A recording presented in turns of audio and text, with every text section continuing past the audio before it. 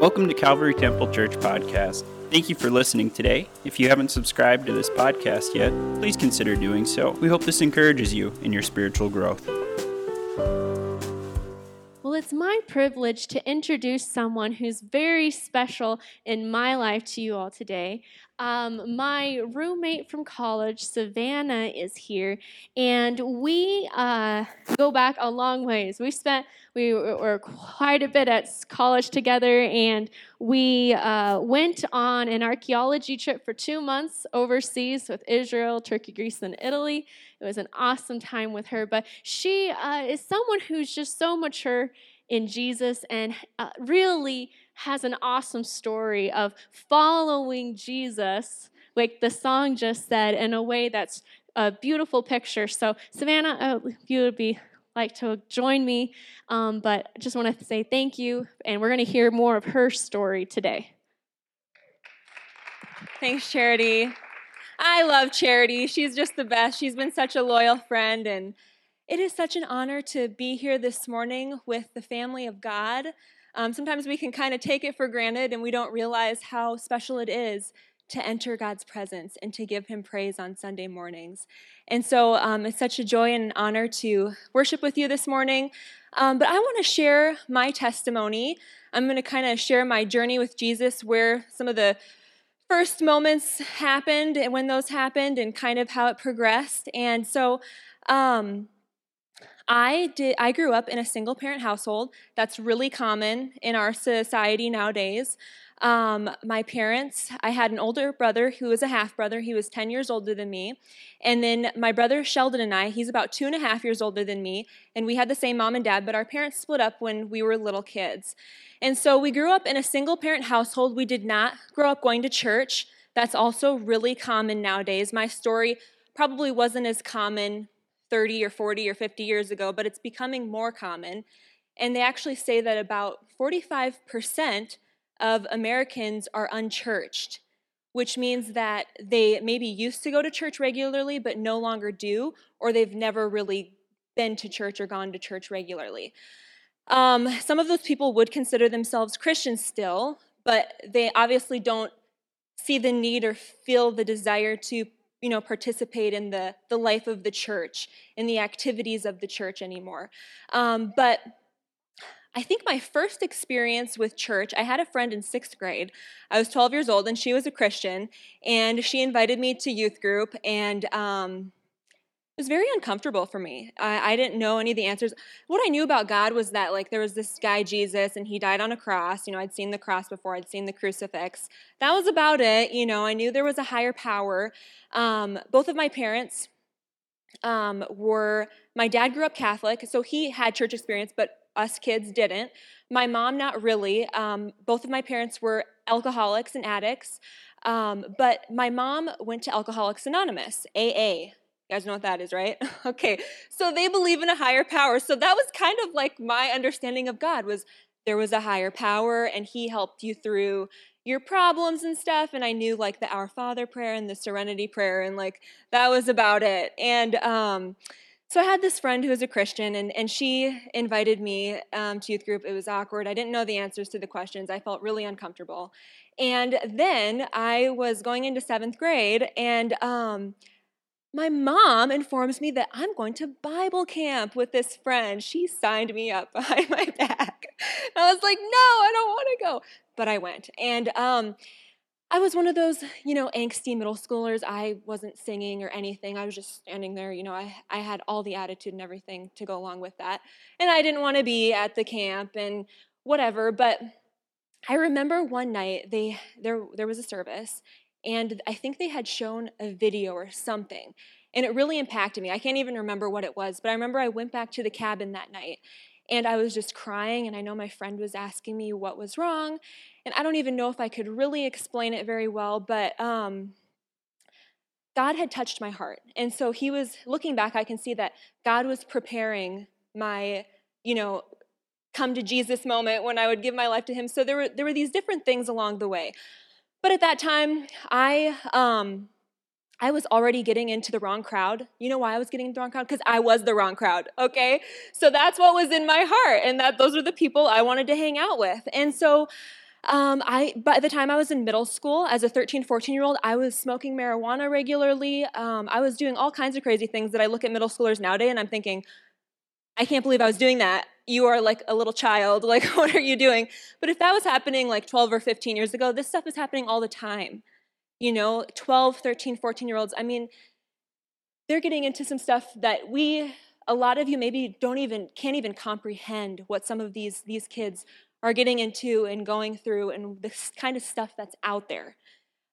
So anyway, so moving on, I didn't want anything to do with church. And then my mom, Donna, she always like knew there was a God, like I had said, and she knew there was a higher power. And so she and her boyfriend at the time, this is when I was in 7th grade now, they started going to a Methodist church in Watertown, South Dakota. I'm from South Dakota. Woo! Anyway, from Watertown. And so she started going to Methodist church and with her boyfriend, and they were kind of going regularly.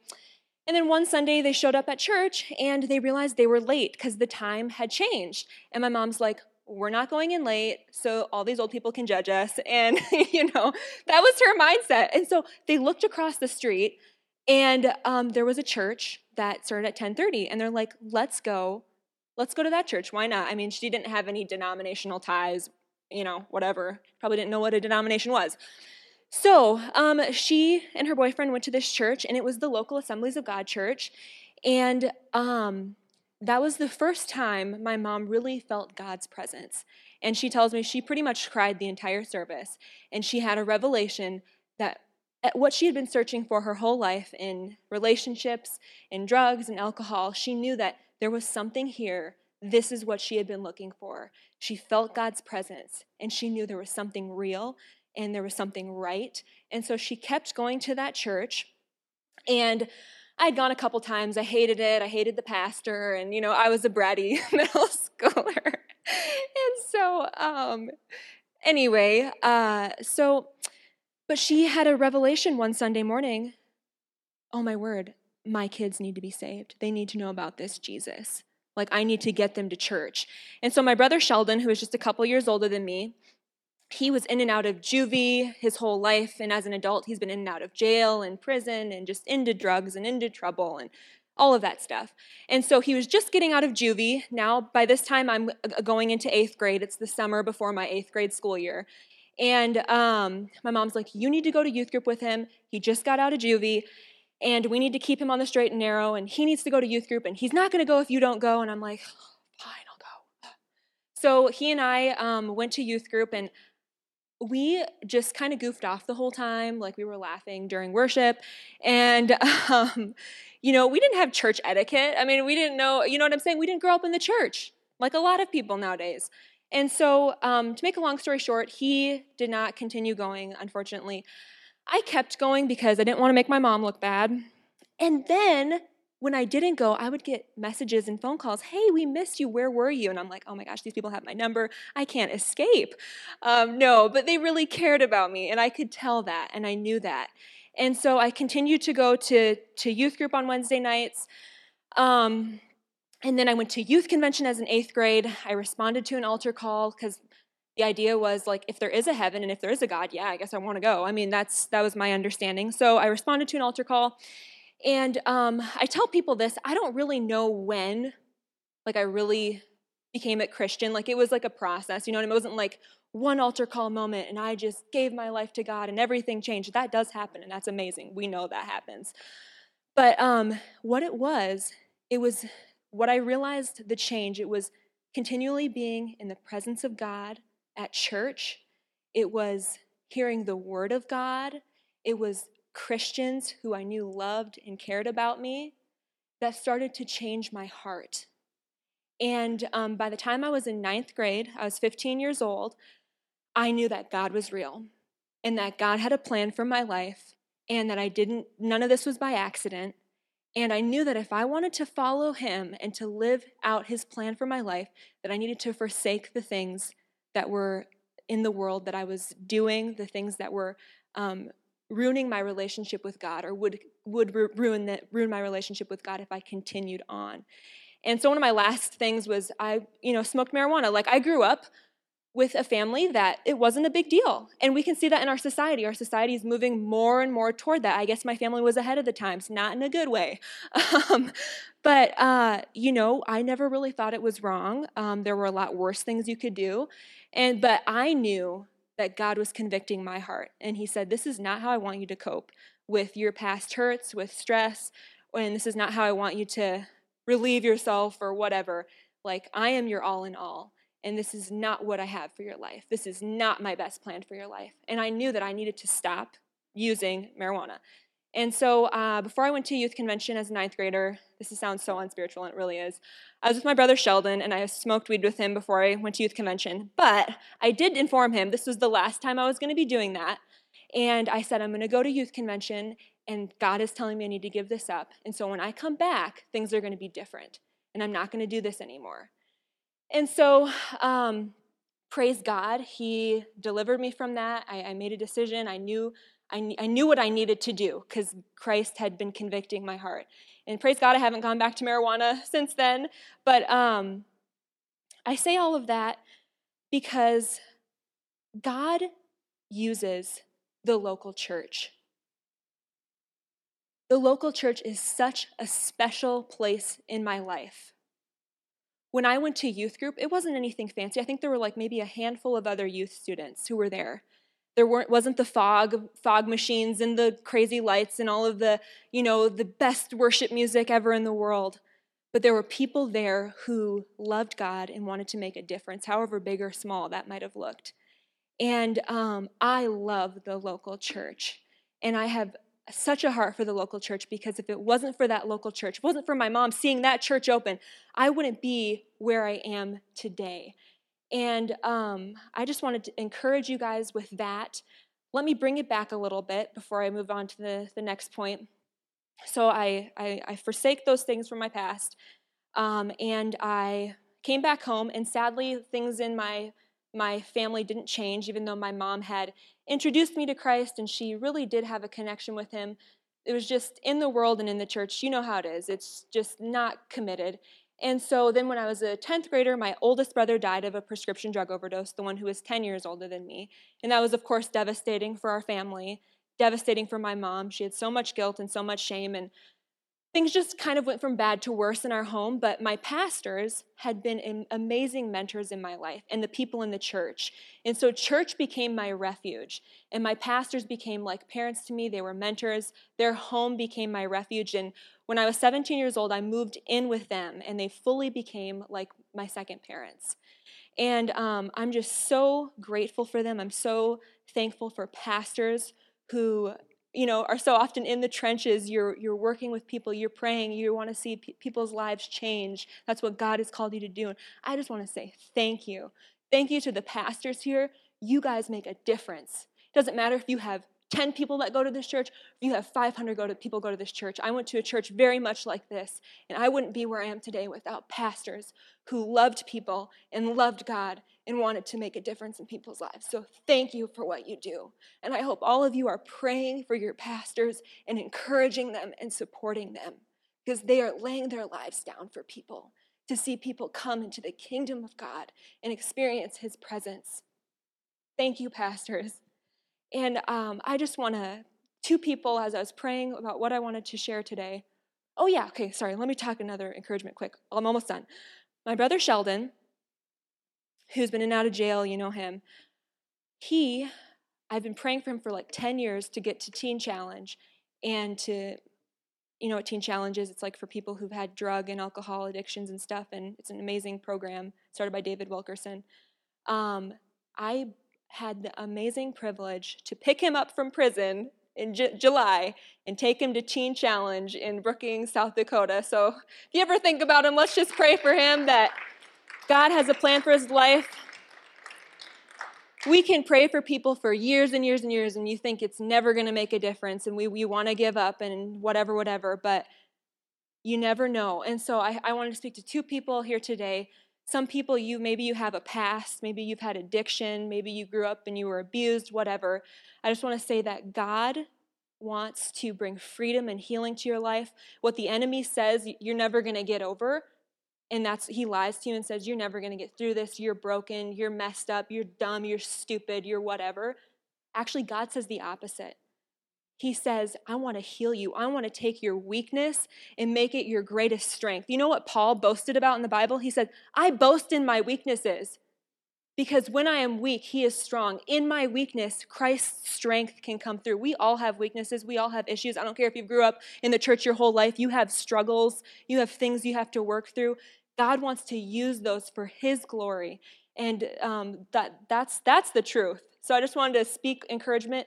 Reach out to your pastors, to people in the church. If you need prayer, if you're struggling, that's what the church is for. They're for broken people like me and you to come and experience healing in God's presence. And I also wanted to talk to another group of people. Some of you old saints in here, you've been in the church, you've been faithful people your whole life. You know Jesus. And I just want to say that what you do matters. And what you do in this church matters. I didn't know what was going to be talked about today, but we honored the workers in the church. What you do in this church matters. What happens on Wednesday nights matters. What happens on Sunday morning matters. What happens at the sound booth, it matters. The church matters. We are a light to the broken world, to people, the little 13-year-old girls like me who needed to know that I had value and I had worth and that God had a plan for my life. So the church is important. If you haven't served in the church, maybe God's calling you to serve in a new way. Do it. Do it. Serve God's church. Make a difference. If my pastors, you know what, they could have been so overwhelmed and said, there's so much need in the world. We just can get so bogged down. We see all the need and all the hurt and think, I can't never make a difference. Do for one what you wish you could do for many. That's what my pastors live by. They couldn't take everybody into their home. They couldn't do that. They had a lot of broken people in the church, a lot of kids who, needed a better mom and dad. Wow, I can hear myself better now. But they did for one what they wished they could do for many.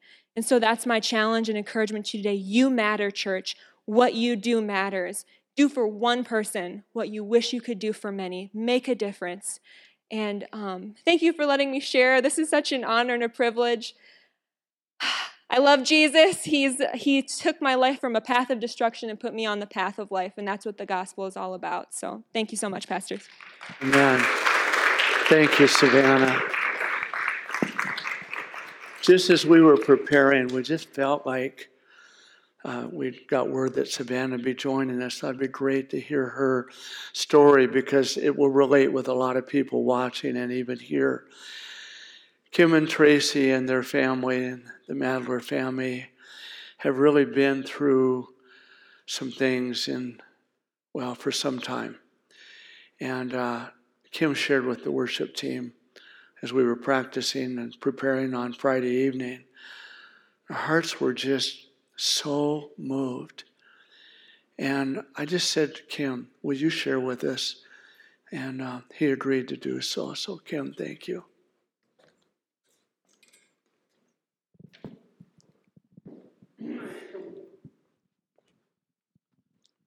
Well, I'll try to make this pretty brief, but You're fine. I guess just to start with, our niece, Stephanie Cox, a vibrant young lady at 30 years old, passed away about 3 weeks ago from cancer.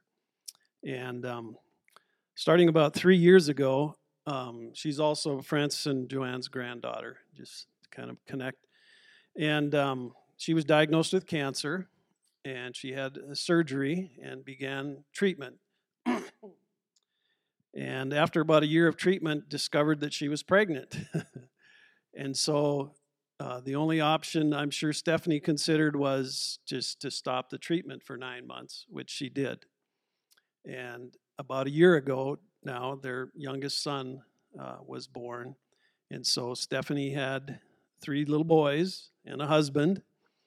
And so I told Pastor in the group the other night is probably one of the most difficult funerals I've ever attended, but anyway, Stephanie got back into her treatment, and we could tell last spring about May or so that, things just weren't going well. And not for lack of prayer. There was family and church. They had a great church family up there in Billings and many people praying, but things just kind of went downhill. And like I say, about 3 weeks ago, Stephanie went to be with Jesus. But at the funeral, her husband Ian, I guess I should say a day or so before the funeral, had stumbled across Stephanie's journal. And and so he read this at the funeral, and I said, Ian, if you're okay, I said, I'd love to have a copy of that. And in the months and weeks prior to Stephanie's passing, she would text back and forth with Tracy, and we would just marvel at, the depth of spiritual faith and wisdom. I can't imagine what it would be like to be a 30-year-old mother of 3 little boys and facing, without a miracle, the inevitable, and yet to have such an awesome, like I say, faith and wisdom about her. But anyway, this is what I read to the group, and it just struck me as being so profound. But she says, we don't get to pick our battles. None of us would choose cancer, depression, anxiety, a broken relationship, financial hardship, a loss of a loved one. Come what may, we only get to choose how we face them, in fear or in hope. Seek first the kingdom of God. You want wisdom, an answer? Stop looking for black and white words and start having faith in knowing you are not captain of your ship. Give over that burden that is not yours to carry. There is freedom in relinquishing that control. We know He works all things together for our good if we love Him. Do you love Him? Prove it. Walk in belief, even when you cannot see. He asks for very little. He even gave us a very graphic picture in the story of the mustard seed. How can that tiny speck move a mountain? How? God. That's how.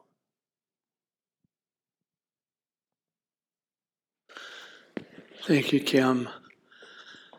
I know there's so much more with Stephanie's story that is so powerful. I remember visiting with Francis. We would talk on the phone, and he would just talk about the incredible life that she lived, how she lived out Jesus.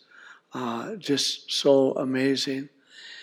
And there's another part of it that Kim's going to come back in a little bit and share with us about this. It is so powerful. But I just feel like the Lord wants to say to us today that, we do live in a troubled time. We live in a day that people, we look all around us and trying to sort through, all of this. And we've been looking in the Gospel of Mark for some time. We've been following a theme about following Jesus, a life like none other. And I really believe that. I really believe that knowing Jesus and following Him, we experience, He promises, He brings, He provides a life like we will find no other place. There's nothing like knowing and following Jesus. And I just felt today it would be wonderful to hear some testimonies that are current of what's going on right now in lives, to realize that there are people who grow up in home situations that are an understatement far from ideal. There are people who walk through situations that they don't even know where to find answers. They don't know where to find help. They don't know where to turn. They don't even know that truly there really are answers. We're just plugging along day by day, trying to trudge through that. And then they hear the good news, the gospel of Jesus Christ. And over time, as something begins to stir and we're drawn to that, I know even for myself, and many of you have heard me share, that I grew up in what we would call maybe a good home with good parents. But they're just, we weren't serving Jesus. I didn't know what it meant to know Jesus in a personal way. And my life too was in a mess and in a pit. We come to hear the good news about Jesus and turn to Him. Savannah is a testimony of that, of what it means that we would reach out and care and love in people's lives. But then sometimes we begin to talk about believers, and we're looking at them and we're going, what about in their life? We have this sense that somehow, and it's wrong, but we have this sense that if we just give our life to Jesus, there's kind of that idea out there that our life will be problem-free and there won't be anything like that, and we just kind of skip through life. But the reality of it is that when we come to know Jesus Christ, we find the reality of how to live in a broken world and bring those answers to others. People, there is an eternity that we're looking forward to where there's victory and there's no pain and there's no heartache, and Jesus is going to come back and restore and bring that kingdom into our world someday. Thank the Lord for that. But we also have the testimonies of people like you and me, and I want to particularly focus on Stephanie today. That just somehow are saying, I want to make a difference in the world. I want my light to shine. And no matter what I face, and no matter whether I get deliverance now or later, I'm going to trust Jesus. I'm going to live for Jesus. I'm going to make Him known. People, that is absolutely powerful in our lives. I was going to share today about following Jesus and the end of the age. But I feel like I'm going to save this message for next week and come back to that, because I really want us to focus. I want the worship team to come back, if you would. And I want us to focus today on really entering in and encountering Jesus. And let me just give what was going to be the intro of my message. It's kind of be a little bit of bringing this to a different place today. Because I believe that there are people who are watching. There are people who are here. And sometimes we get so discouraged. And sometimes we have questions in life that don't seem to have the answers. Or life doesn't go like we think it should. And unfortunately, there are times when we begin to blame God or question God when we see that, but we shouldn't. We shouldn't. We have an awesome God, and people, He's in control, and He will accomplish His purposes and His plans. God is not willing that any should perish. God wants for the gospel, the good news of Jesus, to go out across our world. And many of us have family members, or we have friends that aren't serving Jesus and don't know Him. Don't give up. Keep praying. Keep pushing through. This world has got all kinds of turmoil and hardships. We have to ask, what do we do with that? Are we living in the time the Bible describes as the end of the age? I believe that ever since He rose from the dead and rose and went back and ascended to the Father, we're living in the end of the age. And I want to unpack that some more next week. Jesus talked about some of those signs and what's going on. And people, when we look at the situation of our world today, it's critical. The needs are critical all around us. But Jesus gave us hope and answers for how to live in a broken world, how to let our light shine in a broken world. It's awesome. We're going to look next week, at Mark 13, because of some of the signs and the things going on around us. But I think too often, it's difficult for us to kind of reconcile these hardships and sufferings for followers of Jesus and what will come in the last days. And this almost sounds like a message of gloom and doom. It's not. Jesus let us know that the closer we get to His appearing, the darker and more difficult the world will become. But people, for those who walk in Jesus, the greater the light will be. The more what He wants to do in our lives to let that light shine out to others. God wants to bring people to salvation. He wants to draw us by the power of His Holy Spirit and give us life and give us hope and change and transform our lives. This theme, following Jesus, a life like none other, I believe it with all of my heart. There's nothing in this world that can compare or that we can receive that's like following Jesus. Nothing in this world. Wow. God has a plan. We're going to look at this next week. It's the name of Jesus that changes lives, like Savannah, like you and I. It's the name of Jesus that makes a difference in a family like Stephanie and Ian and their kids and the extended family, and gives us hope for the world that we live in. It's the name of Jesus. In the book of Revelation, it says that they overcome him, meaning Satan, by the blood of the Lamb and by the word of their testimony, and they didn't love their life to the death. I'm going to save my message for next week, but at the end of Mark in chapter 13, Jesus told his disciples, no one knows about that day or hour, not even the angels in heaven nor the Son, but only the Father. Be on guard, Jesus said. Be alert. You do not know when that time will come. It's like a man going away, leaves his house and puts his servants in charge, each with his assigned task, and tells the one at the door to keep watch. Therefore, keep watch, because you don't know when the owner of the house will come back, whether in the evening or at midnight or when the rooster crows or at dawn. If he comes suddenly, do not let him find you sleeping. What I say to you, I say of everyone, watch. You can be seated. One of the things we need to understand in the day we live in is the message, be ready. Be ready. Be watching. I'll come back to that next week. That's what God calls us to. But today, maybe you're here, maybe you're sitting at home or you're hearing this and there's something going on in your heart going on. I hear what people are saying. I hear these testimonies, but I don't have that sense that I'm really ready to meet Jesus. You can do that. To be ready to know the Lord, all we need to do is say, Lord Jesus, forgive me of my sins. I believe that you died on the cross and rose again.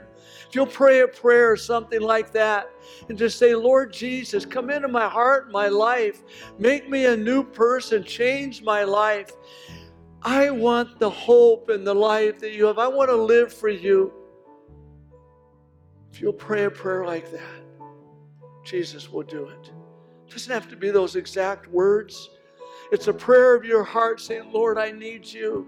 My life's a mess. My life's empty. I don't have answers. If you'll give your life to Jesus, He'll become the captain of your ship. He'll direct your life. He'll give you hope. He'll give you answers. I still remember the night, July 29th, 1971, when I stepped off the streets into a home of two young ladies that loved Jesus. I was with a friend and two drunks. And that night, one of them asked me, do you want to pray, Mark? And I said, yes.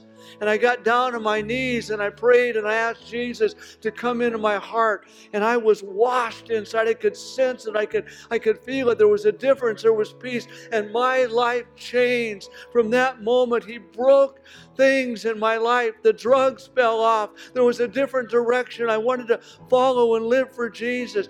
God wants to do that for each and every one. Maybe it's not a life of drugs, but it might be a life of emptiness. It might be broken relationships. It might be losing a job. It might be sickness. It might be suffering. But we have a God who will meet you wherever you are in life. He has the answer. He has the answer. He is God. Invite you. Give your life to Jesus. Let us know. Follow up if you're online. Follow up, let us know. Let us know we can pray or help you in your walk for Jesus. Just want you to know we love you and we want you to know Him.